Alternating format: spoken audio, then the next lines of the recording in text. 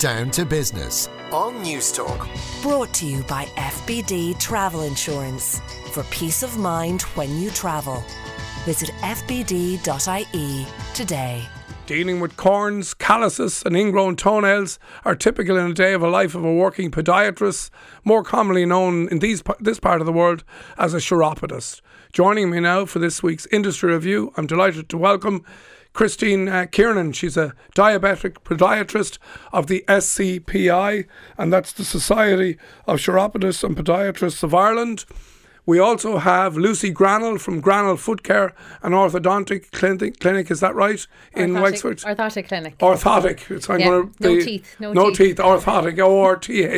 ORTHOTIC Clinic in Wexford. And Mary Moore from Mary Moore Podiatry in Dublin, in Glasnevin and Donnybrook, as I understand it. So you're all very welcome. Thank you. And we might start with you, Christine, Sure. and you might tell us the difference between a podiatrist and a chiropodist. Okay, well, so basically the only person's training I would account for would be my own. That's how I would answer that. So I have an undergraduate Bachelor of Science, and then I went on to do a Master's degree after that in biomechanics. So if I'm a customer, and you say to me, I'm a podiatrist or I'm a chiropodist, is there any difference? Well, I would probably go Latin on you there and say that the old word, the chiropodist, comes from the Latin chiro, meaning hand. So it's like a very old term. So I would say podiatrist is more specific to feet. Okay. That's how I would answer that. All right. Well, I'm not wishing to be technical. In fact, anything but. So tell me then about the sort of nature of your work and what do the society actually do? Okay. So basically, I would be on council for our professional body. I'm standing in for our fantastic chairperson, Cheryl O'Neill, today. So we would represent our members in various things. I personally work in public health. So I work in a Model 4 hospital in the Dublin Mid-Leinster catchment area. Okay. So I would say I work with a fantastic diabetes team. Okay, and am I right in saying then it's a 3 to 4 year degree course, and you need about 1,000 hours of clinical hours of clinical exactly training? Right. That's exactly right. Okay, yeah. all right. Let's meet our other two guests.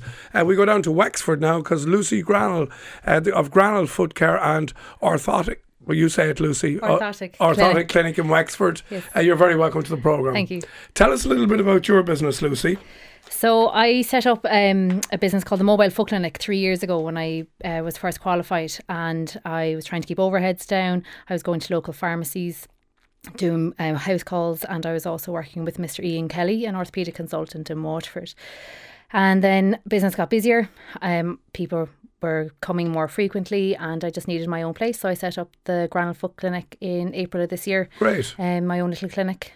So the mobile piece, how does that actually work? It's basically out of a van. So right. Tuesdays I went to the Fag pharmacies, Thursdays I went to Grant Pharmacy, and then I went to home visits. And I still do home visits. I find that's a very important part of my clinic, my business. And you've a very interesting background in that. Am I right in saying that you studied prosthetics? Yes, I did, yes. And then you...